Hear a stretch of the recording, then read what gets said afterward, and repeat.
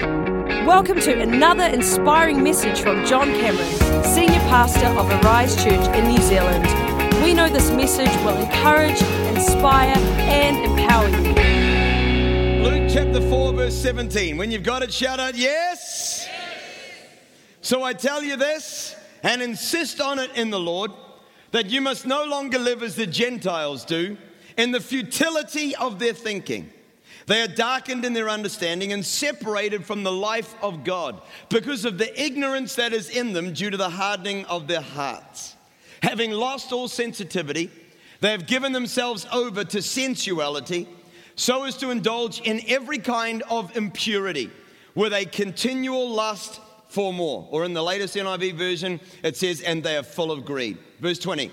That, however, is not the way of life you learned when you heard about Christ and were taught in him in accordance with the truth that is in Jesus. You were taught, with regard to your former way of life, to put off your old self, which is being corrupted by its deceitful desires, to be made new in the attitude of your minds, and to put on the new self, made to be like God, created to be like God, in true righteousness and holiness. If you have your Bibles, just turn with me just one more time to the book of Romans. The book of Romans. The pages of my beautiful Bible are still sticking together, but turn with me to the book of Romans, chapter 1, and we're just going to read out one more passage of Scripture today. The Bible tells us in verse 18, Romans chapter 1, that the wrath of God is being revealed from heaven against all the godlessness and wickedness of people who suppress the truth by their wickedness. Since what may be known about God is plain to them because God has made it plain to them. For since the creation of the world, God's invisible qualities, his eternal power and divine nature, have been clearly seen, being understood from what has been made, so that people are without excuse. For although they knew God, they neither glorified him as God, nor gave thanks to him. But their thinking became futile, and their foolish hearts were darkened. Although they claimed to be wise, they became fools and exchanged the glory of the immortal God for images made to look like mortal human beings and birds and animals and reptiles. When I read this passage of scripture in the Romans chapter 1, while I was on a holiday, in the first week of my holidays at the beginning of this year, God did something in my heart. I read the passage and I've memorized Romans chapter 1. I know this chapter off by heart. I remember the bus stop just off Shortland Street in Auckland when at the age of 18, I memorized Romans chapter 1. But as I was reading this passage of scripture at the beginning of this year, and I got to the verses that I've just read to you this morning, I was convicted by a simple thought. And the thought was that God is after my thoughts. The reason why I was convicted by it was because the scripture is saying that the wrath of God is being revealed against people because of the godlessness, the lack of God, and the wickedness. In other words, the depravity and the selfishness and the greed of people who suppress the truth by their wickedness, because what may be known about God is plain. It's out there. You can know God if you want. But then he goes on in verse 21, he says, although they knew God, they neither glorified him as God nor gave thanks to him. So because they didn't glorify him, because they didn't give thanks to him, the scripture says their thinking became futile and their foolish hearts were darkened. And I was just quickened by the simple thought that if thinking can become futile, then thinking can also become alive. That if my life, my mind, my thoughts are filled with thoughts that are glorifying God and giving thanks to him in all circumstances, no matter what is going on, if I can take my thoughts and, as the Bible says, make them obedient to Christ, then my life could be truly blessed. Out of that, we're preaching a series at the moment on this topic of In Wonder about the power of worship. And then after conference in the month of August, we're doing another series inspired by this passage about our thoughts, because I believe that God is after our worship and God is after our minds. The Bible says they failed to glorify God. They failed to give thanks to him. You and I were designed to live our lives out of a God view. And when we lose our God view, something very evil, something very, very futile begins to set into our minds in the way that we think. And so when we jump over to Ephesians chapter 4, the Bible tells us that we should no longer live as the Gentiles do in the futility of their thinking. Same thought being echoed again in a new passage. It goes on and explains about the Gentiles that they are darkened in their understanding. Gentiles simply being a cool word to describe people who don't know Jesus Christ. And it says about them that first thing is that they are darkened. They are darkened, they cannot see the light in the realm of their understanding, in the way that they think, the way that they reason, the way they process the events of their life. They are darkened in their understanding and they are separated. There is some kind of division between them and the life of God. So God came to give us life, and the Bible talks about the life of God in the book of John chapter 1 and says that in Jesus was life, and that life was like the light of men. And we understand about God that His plan for us is that we would not live our lives in darkness. Can you say amen to that?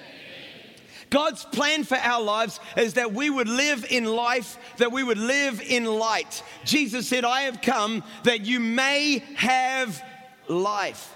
And when a person's life is connected to God, then they live their lives with this feeling of light.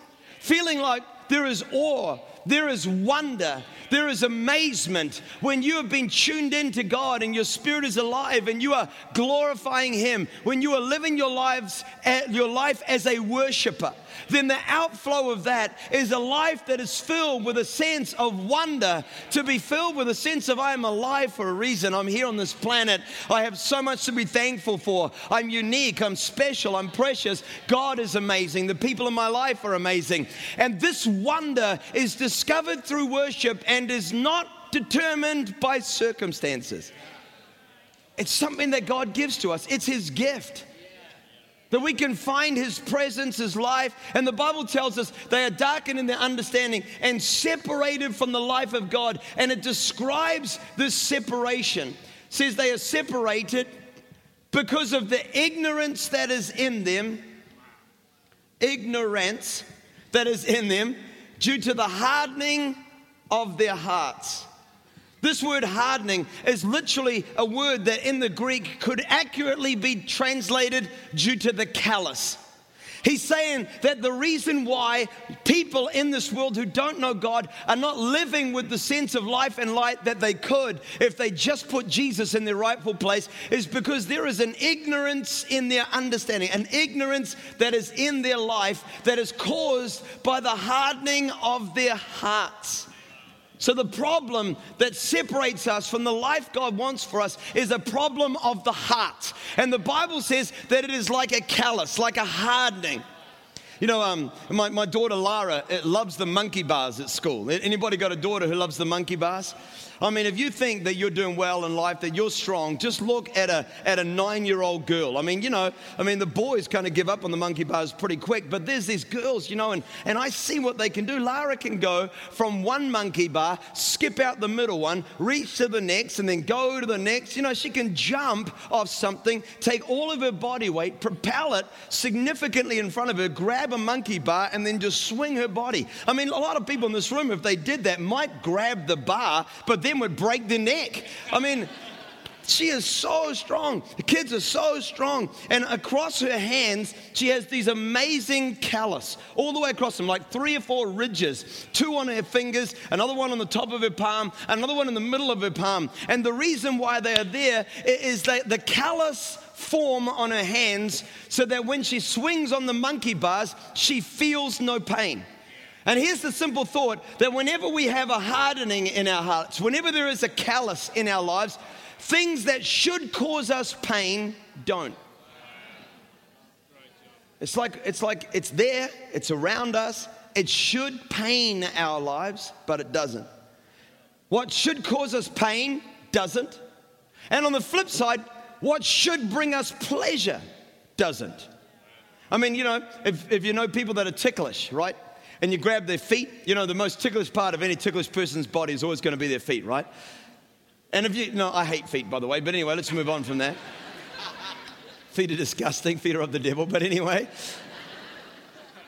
If you grab somebody's foot who likes to walk around in bare feet during the summer, you could try and tickle them on the ball of their foot all you want. And you're not going to get even a chuckle. Why? Because that big ball on the end of their foot is just one big callus. And no matter what is happening, it is not going to cause them pleasure and it is not going to cause them pain. But if you get that little arch in their foot that never touches the ground, and you just put your little pinky finger and rub it backwards and forwards, you can take a grown man, 6 foot tall, muscles like guns, and have him absolutely yelling at you, stop it, stop it, stop it. That's assuming you could hold him still. And the reason why is the absence of callus makes our life sensitive. And the Bible tells us that something gets lost in our lives. We lose our sensitivity. We can be living in a world where God is everywhere. That's what it means to be a worshiper. To be a worshiper means to be living in this world and aware that the God of the universe is not absent, not devoid of reality. He's not gone, but He's here. He's everywhere. And when you're living your life not hardened, then you live your life with this feeling of wonder. To be in wonder is to wake up in the morning and know that God is alive. It's not determined by your circumstance, but it's just to know, Jesus, you are with me. Though I walk through the valley of the shadow of death, I fear no evil because you are with me. The only way you can know that is when you're living your life in wonder, in worship, when you've got the life of God in your life.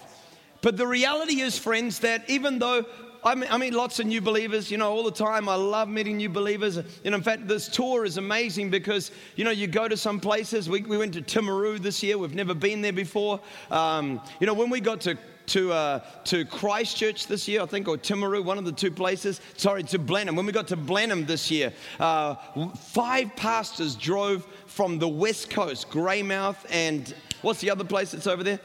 Hokitika, from Greymouth and Hokitika, and Westport and Greymouth, and they drove all the way over to Blenheim, 4 hours drive to be there in 90 minutes of pastors' talks, have lunch with us afterwards, and then drive 4 hours back. Spend about 5 times, maybe 3 times the amount of time in their car that they did with us. But they're there and they're like, oh man, we're so blessed to be here. We're so appreciative. And a new believer's like that. They're like, oh man, I can't. You mean you don't have to pay to come to church? I can't believe that I get to come twice on a Sunday. But the drift in life is not towards wonder. The drift in life is completely the other way. In fact, I believe that for most people, the natural state that we find ourselves is somewhere in what I like to call the spiral of unwonder. Drifting away from wonder, the opposite of wonder. Very few people that you meet would you genuinely say that they are just alive with the life of Christ. Most often we're somewhere drifting away from Him. So how is it? How does it happen? Well, the first thing that happens to us as we drift away from wonder, where we start to move from this life that is connected to the life of Christ, this life that is filled with glorifying God and giving thanks to Him. Where we stop giving thanks, where we lose the glorification of God, and when we therefore drift in the spiral of unwonder is when we allow in our lives, number one, indifference. The natural state of life is to drift towards indifference. Does anybody remember when iPhone 3s came out? I'll never forget when an iPhone 3 came out. Up until then, Arise had always been on Blackberries, and every 2 years, Vodafone give all our people brand new phones, and, it's just such a great delight when you get your new phone. You're just like, oh my gosh, we don't even pay for them. They give it to us. I describe it as being like a drug dealer who gives out free syringes, but anyway, it's actually a tool, but you know what I'm saying? It's like... But we do it because it actually saves us a lot of money. We save huge amounts of dollars on what we used to spend. And anyway, they give you a new phone. You got your iPhone 3 and you're like, oh my gosh, I have an iPhone 3. Blackberries are so yesterday. It's all iPhones now. You remember that? And then you get your iPhone 3 and you've got it for a while. Then suddenly out comes the iPhone 3S. Anybody remember that? And you're like, oh, that looks nice. And this iPhone was like in your hand. You're like, boo, boo, boo. It's like glowing. You're like, I have an iPhone, And then next thing you know, iPhone 4s come out, and then an iPhone 4S, and now we've got an iPhone 5, and I don't know what's going to be next, but it's going to fly by itself, I reckon. But anyway. And suddenly you're looking at an iPhone that you used to have, and what you were once so pumped about, kept it in a precious place, made sure it was protected. Now you're just aware that 2 years have come and gone, and everybody's got a better phone than you. And what you were once so appreciative of, you're now indifferent. This is not just about your phone, it's about your life, it's about God. Because we come alive in Christ, right? And we're just like, oh my gosh, you mean I get to do this? And then we're suddenly like, oh, well, it's raining. I don't know if I can be bothered going to church in the rain. You know what I mean? It's like, what? What? Are you kidding me? But indifference begins to set in. It happens in everything. When we lose God, then indifference kicks in. And listen, indifference is not God's will for us. The reason why I know that is because it's not found in heaven. There's no indifference in heaven. Isaiah chapter 6 tells us that when Isaiah saw the Lord and saw the throne of God and saw these powerful celestial beings we describe as cherubims, they were covered with eyes, and the Bible tells us that they were circling the throne of God. These smart beings, I mean, you can only see out of two. Can you imagine your whole being covered with eyes? Imagine the processing power, the brain, the intelligence. These powerful celestial beings never live with the limits that you and I live in this carnal, fallen body, living in a mortal state. They are wrapped in immortality. And for millennium of human history, the same beings have been circling the throne of God. And you know what they've been doing? They've just been shouting, holy, holy, holy is the Lord God Almighty. The whole earth is filled with His glory. And the moment they finish it is the moment they start it all over again. No indifference. Why? Because the God of the universe is wonderful. He is beyond comprehension. He is amazing. And to be in His presence is the exact opposite of indifference. But it sets in, doesn't it? When our thoughts are not obedient to Christ, when we're not living our life in glorification and in worship, then we slip and we find ourselves in indifference. Ho-hum. Ho-hum. How's your day? Okay. I hate that. How are you doing? All right. You'll never hear me say that. Honestly, if people who know me, no, I never would say that to you. Never would say that to you. And even if it's been a pretty average day, I'm going to find something good in it and tell you that. Some people in New Zealand need to learn a superlative. Superlative. What a great word even that is. Superlative. Something that's just kind of like a little bit ridiculous. Like, how was your day? Phenomenal. How are you feeling today? Outrageously happy. Just throw it in there. Just choose something different. It's indifference, right? But the problem is that you and I were created to worship. That's the reason why we're doing this series, because we were created to worship. The whole end of man, the whole purpose of humanity is to know God and to make Him glorious, to live our lives in rapture. We can't even understand heaven. I mean, I don't have time to do it. It's not on my notes, but heaven is just so amazing.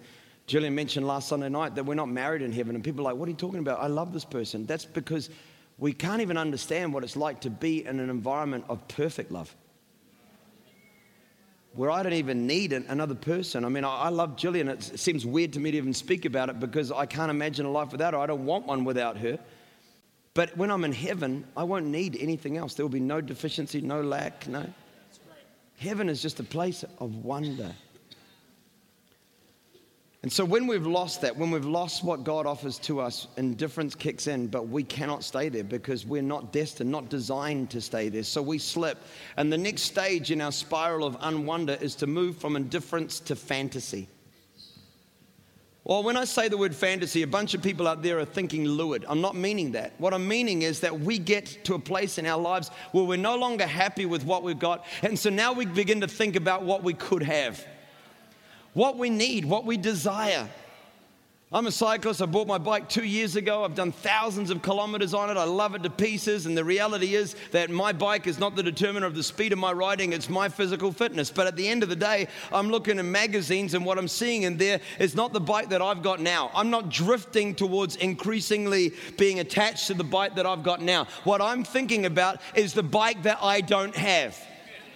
Because that's the way we do it, isn't it? That's the way we go. Our iPhone 3 is boring, and now we want an iPhone 5. We want an upgrade. We want something new. We do it in everything. When we first meet the person of our dreams, we're like, can't get enough of them. We're talking for 4 hours on the weekends on the phone. We're sending them messages. We can't wait to be around them. We're up till midnight just talking, And I know this is the morning series and not the night one, but girls, you just need to know the moment you marry him, he's not going to stay up late talking. It's not going to happen.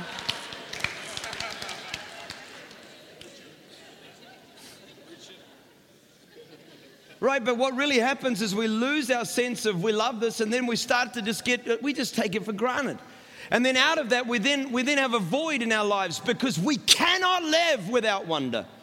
The makeup of our Creator and the way that we originally were wired when we discovered Him and discovered ourselves, our natural state is to live in wonder. So then we begin to fantasize. We dream about something else to fill the gap being created by the deficiency that our indifference has led us to. A fantasy is not something lurid, it's just an if only. If only I had a better car. If only I had a better job. If only my wife was 10 years younger. If only I was living here. If only I could have that holiday. If only, if only, if only. And we start to get trapped in a place.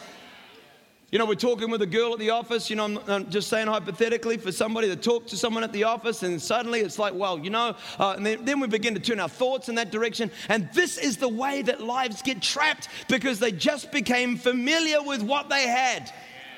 Now we're beginning to think about something else and our thoughts going crazy, and we live with a sense of a fantasy, and then fantasy leads us to the point where now we are no longer committed to what we're doing, no longer happy with the life that we're living now. And so the final stage of the spiral of unwonder is withdrawal. Why would I fix a disagreement with a wife that I don't really feel like I want to be married to? When I'm thinking about somebody else? Why would I service the car when, it's not really the car that I want to have? Why would I turn up early for work when I really deserve a better job? Why would I come to church when I'm not getting the same thing out of it anymore? And the drift is towards withdrawal. And so suddenly we become, in our society, withdrawn. And you know it. It's just systemic in our culture. It's everywhere. As people are living their lives discarding possessions and discarding relationships. And we've been talking about in our Sex, Love and Rock and Roll series about the fact that young people today have begun to unfriend their real friends. I mean, it's one thing to unfriend somebody on Facebook. It's a whole other thing to lead to a place where you're so living out of touch with what reality really looks like that you're just so trapped in the spiral that we just move on from relationship without any thought to fidelity, loyalty, commitment.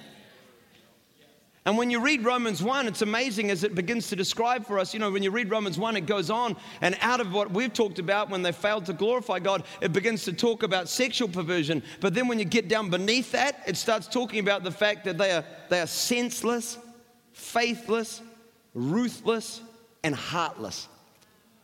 That the pinnacle of a life that is separated from God is that they can't feel anymore, they don't care anymore, they're not loyal anymore.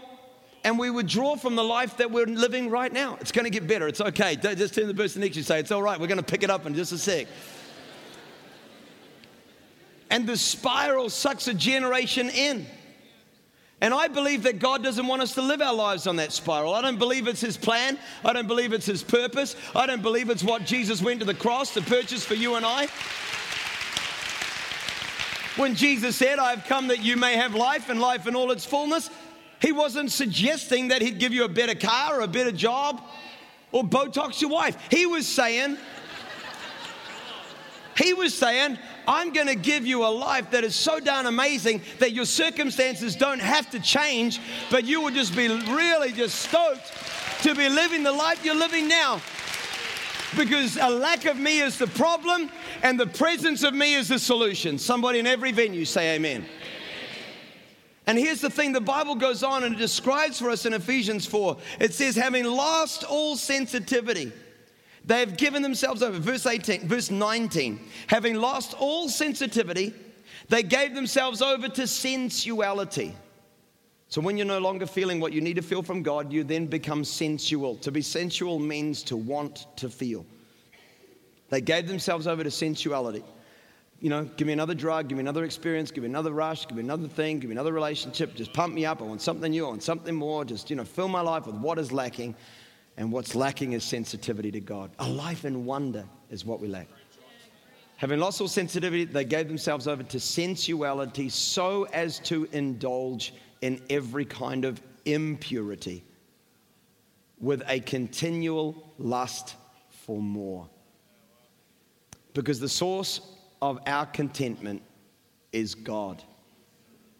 And without Him, we have to feel. We can only feel the right things when they come from Him.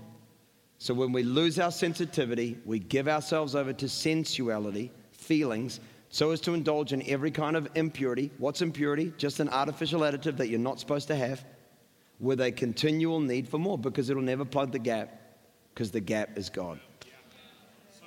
So then the Bible leads us to another spiral. It's called the spiral of wonder. Let me just rub out because we've got to start talking about this thing. Turn the person next to you and say, it's about to get happy. It's about to get happy.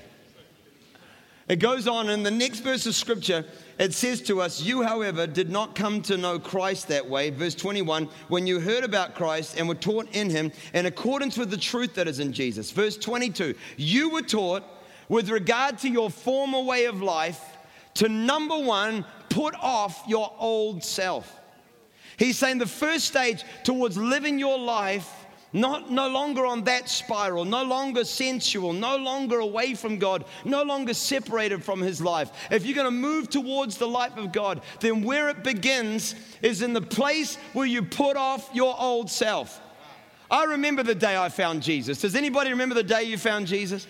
I remember being 18 years old, going into a hall where, it was an old hall in the back of New Lynn. The preacher was just an angry guy. The worship leader looked like Jim Carrey in the movie The Mask. He had this crazy smile on his face. He wore a wig. But anyway, in the middle of it all, I found Jesus. I found Jesus on May the 12th, my father's birthday. And I will never forget that day. I'll never forget going home that night. I'll never forget waking up the next morning. I will never forget the experience of pulling open the curtains in my room and looking at the lawn and the hedges that surrounded the lawn of my parents' backyard where I was living at the time.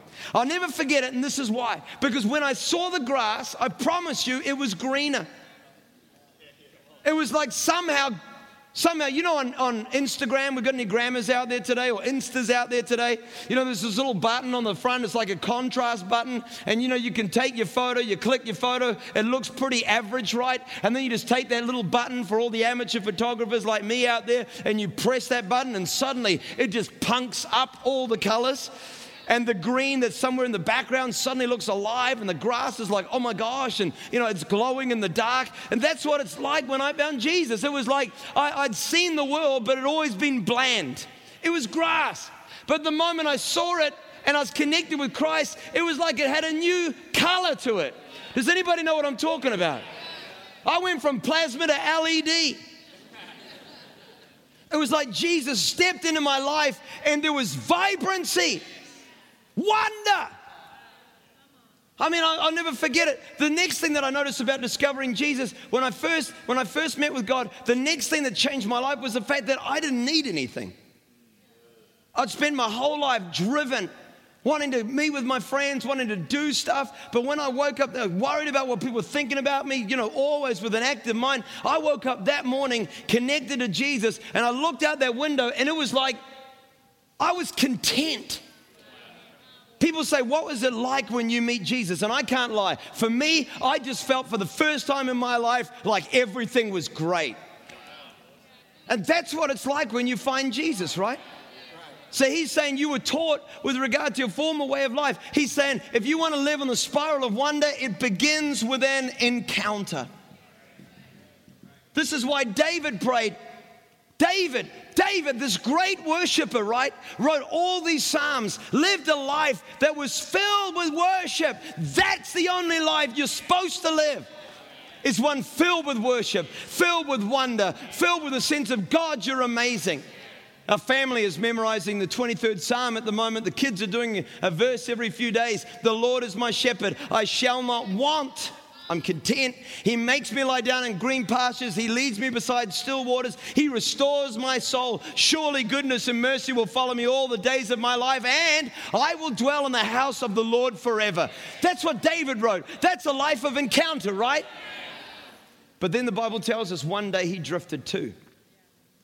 And he looks out his window and sees a babe, Bathsheba. She's naked, having a shower.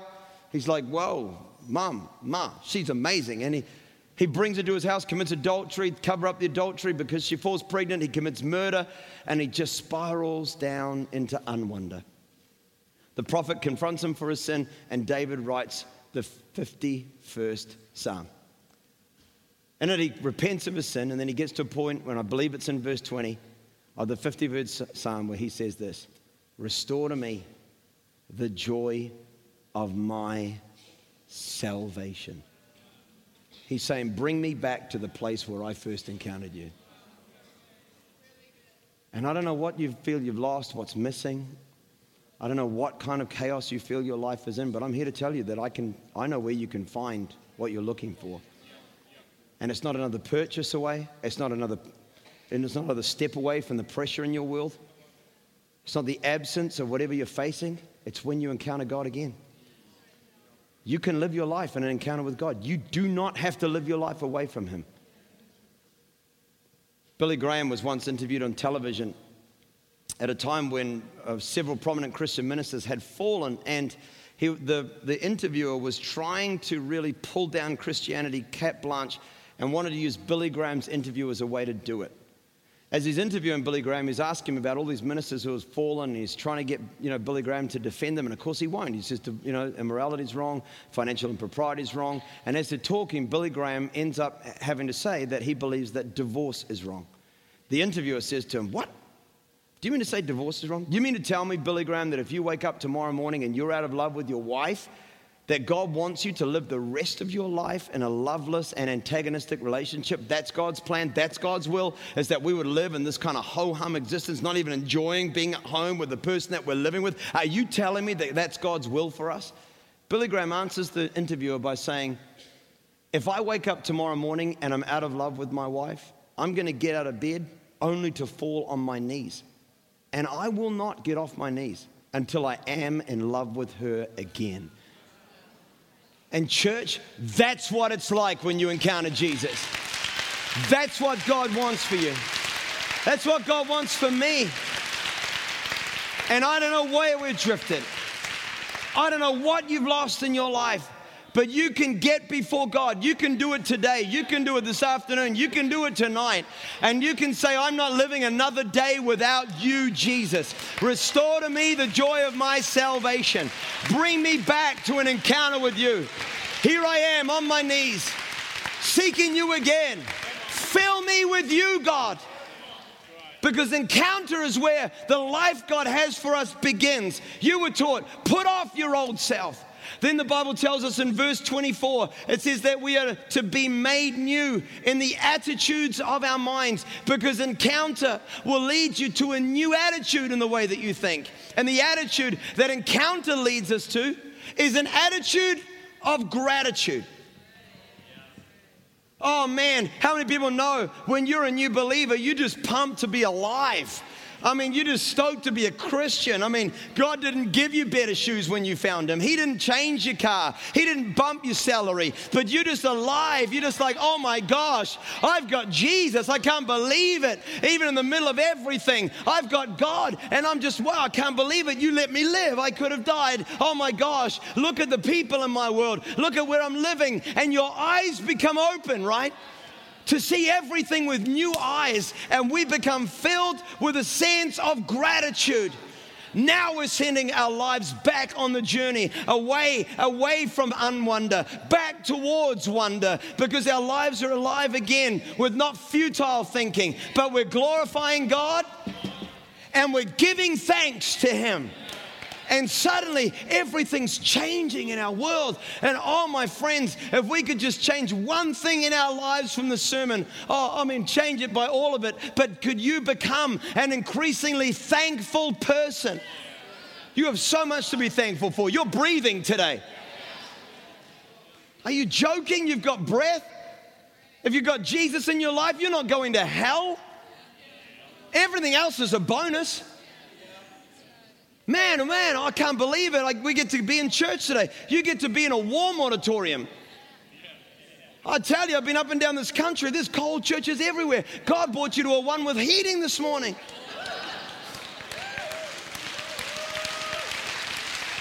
Seriously. Some people can't afford that. We're so blessed. We live in New Zealand. No one hates our country. I mean, we're so blessed. A passport's like a formality for a New Zealander. We're just so blessed. And our lives become alive with the sense of gratitude when God jumps into them. And if we could live our lives in one thing, God wants us to live our lives in a sense of wonder, in a sense of gratitude. That's what it means to be someone who is connected to Christ. I got to wind this up, but I want to just give you one story, and then I'll move on to my final point. For many years when I traveled as a preacher, I traveled with this old green suitcase. You know, the ones that you put your jackets and your trousers in, that you lie flat, you open up a big zip, put the coat hangers in, then you fold it up and you zip it again. Anybody know those kind of cases I'm talking about? For many years, I traveled with one of these, and it was old and it was green and had brown leather. It was, you know, like that fabric that's kind of like, sort of like this jacket, but green, like disgusting green. And orange. Now it would probably be amongst certain young people in our church very, very cool. But when I had it, it was like the opposite of cool. I traveled with this case, and you know, when people invite you to preach, the first thing they see about you really is your luggage. So when you're a preacher, it's like you want to have the schmick luggage, you know, because then people would pick me up from the airport, and there I am, you know, hopping off, this little Kiwi kid, red hair, you know, a few pimples going down. And I've got this little suitcase that looks like I got it from the worst Salvation Army thrifty store you've ever seen in your life. And I could see their faces. They're like, oh, dear God, we've got the wrong preacher. You look at it and you think, that's just a useless suitcase. But let me tell you the story behind it. That suitcase was given to me. It was given to me by a friend of mine who was given it by a friend of his, and that friend was given it in the 1970s by one and only Keith Green. Keith Green, for the young people in our church who don't know who he is, was for decades the most significant Christian musician that we ever saw. I mean, just an amazing voice to the world, and really a prophet, just an incredible, and if you've never read his biography, No Compromise, you need to read it. It's just such a riveting read. I read it, I couldn't put it down. Didn't sleep till I finished it. It's amazing. And my friend said to me, John, I see in you the same spirit that I feel when I listen to Keith's music, and I want to give you this case. How many people know that suitcase is no longer an old suitcase? It's not something from a Salvation Army store. Do you know what it is now? It's a gift. And the gift has a giver. And the fact that the gift has a giver makes the suitcase no longer worthless. It, in fact, makes it priceless. And I want you to understand. Yeah, come on, give the Lord some praise. Now stretch it out. Stretch it out. And think about the life you're living. Think about the place that you're in. Think about the house you're living in, the people that you're married to. Think about the circumstances of your world, and realize that there are no old green and brown suitcases. There are only gifts that come from a giver, and the giver's name is Jesus. Come on. That's what it means to be a believer in Jesus Christ. Is to be thankful for everything that is in your world. And our encounter leads us to gratitude. Gratitude then leads us to commitment. Put on the new self. Take off your old self. Be made new in the attitude of your minds. And put put on the new self. Be increasingly committed to the life that you're living, the people that you're connected to, the relationship with God that got you where you are. The outflow of gratitude is always when you're so thankful for something, then you become more attached to it. You're not drifting from it, you are running towards it. And here's the thing, that what you become committed to then leads you to a place of encounter where now you're like, oh my gosh, now that I'm committed to it, I realize how amazing it is. And suddenly we're drifting now, not away from wonder, but towards it. And that's why God is the beginning and God is the end. And the series is called In Wonder, and it's about worship. Because when you and I reconnect with the God of the universe, we drift our lives not in the same spiral of materialism and selfishness that our generation is enslaved by, but we drift towards significance, happiness, life, contribution. We're increasingly generous, more trusting, more believing. We become better people. It'll lead us to a better society, a better New Zealand. And that's why God's looking for a bended knee and a yielded heart and a person who is going to say, I believe in you.